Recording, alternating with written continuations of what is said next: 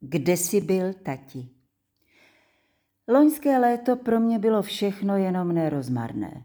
A ta srpnová neděle se mi nešťastnou býti nezdála, nýbrž skutečně nešťastná byla.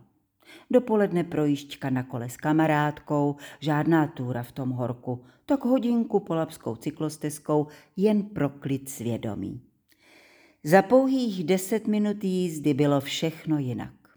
Stačilo pár sekund, jedno špatné rozhodnutí a v zápětí krutý trest za to, že jsem raději tu blbou zatáčku, takřka 180 stupňů, neobjela vedlejší cestou.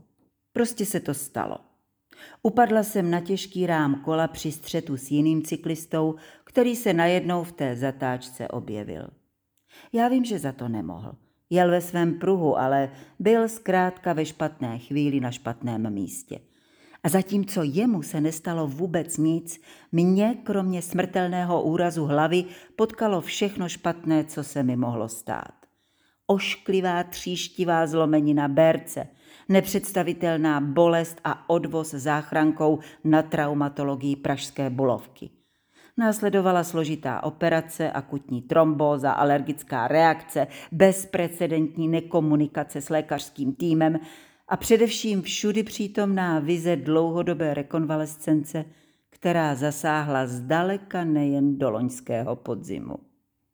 Samozřejmě, že ze svého úrazu nikoho obviňovat nemůžu. Nejsem zkrátka sportovní typ. Elektrokolo sice usnadňuje jízdu do kopce, ale jinak je mnohem těžší a mnohem hůř ovladatelné. Měla jsem holt, jak vždycky s oblibou říkal můj tatínek, víc přemýšlet a tudíž i předvídat.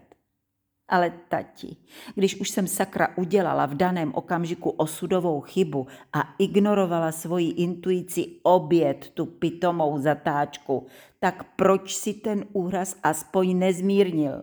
Kde byla tvoje ochranná ruka, která nade mnou se zhora bdí už bezmála 40 let? Vždycky si měl prsty ve všem, co se mi za ta léta podařilo. I v tom, co mě o vlásek minulo. Tak proč ne teď? Tyhle otázky si budu klást, dokud na ně nedostanu uspokojivou odpověď. A věřím, že tvým prostřednictvím. Protože nic se přece neděje jen tak. Já vím, že proti přírodním katastrofám, válkám, psychopatům a mnohým rozhodnutím vlády je moje zlomená noha kapkou v moři.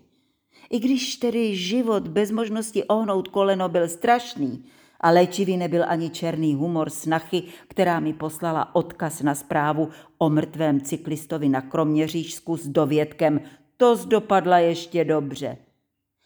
Jediné, co mě mohlo těšit, bylo zjištění, že při vyhrocené situaci lze zhubnout 6 kilo za týden. Jenomže teď už je to zase všechno zpátky, uložené pěkně na stejných nežádoucích partiích, jak tomu bylo předtím. Faktem je, že roční pronájem polohovací elektropostele mě sice něco stál, ovšem posloužil mi mnohem lépe než elektrokolo. Berle vozím pro jistotu ještě pořád sebou v autě, ale s menší bolestí mám už větší radost ze života. Letošní podzim na rozdíl od loňského léta zdá se býti konečně docela šťastným.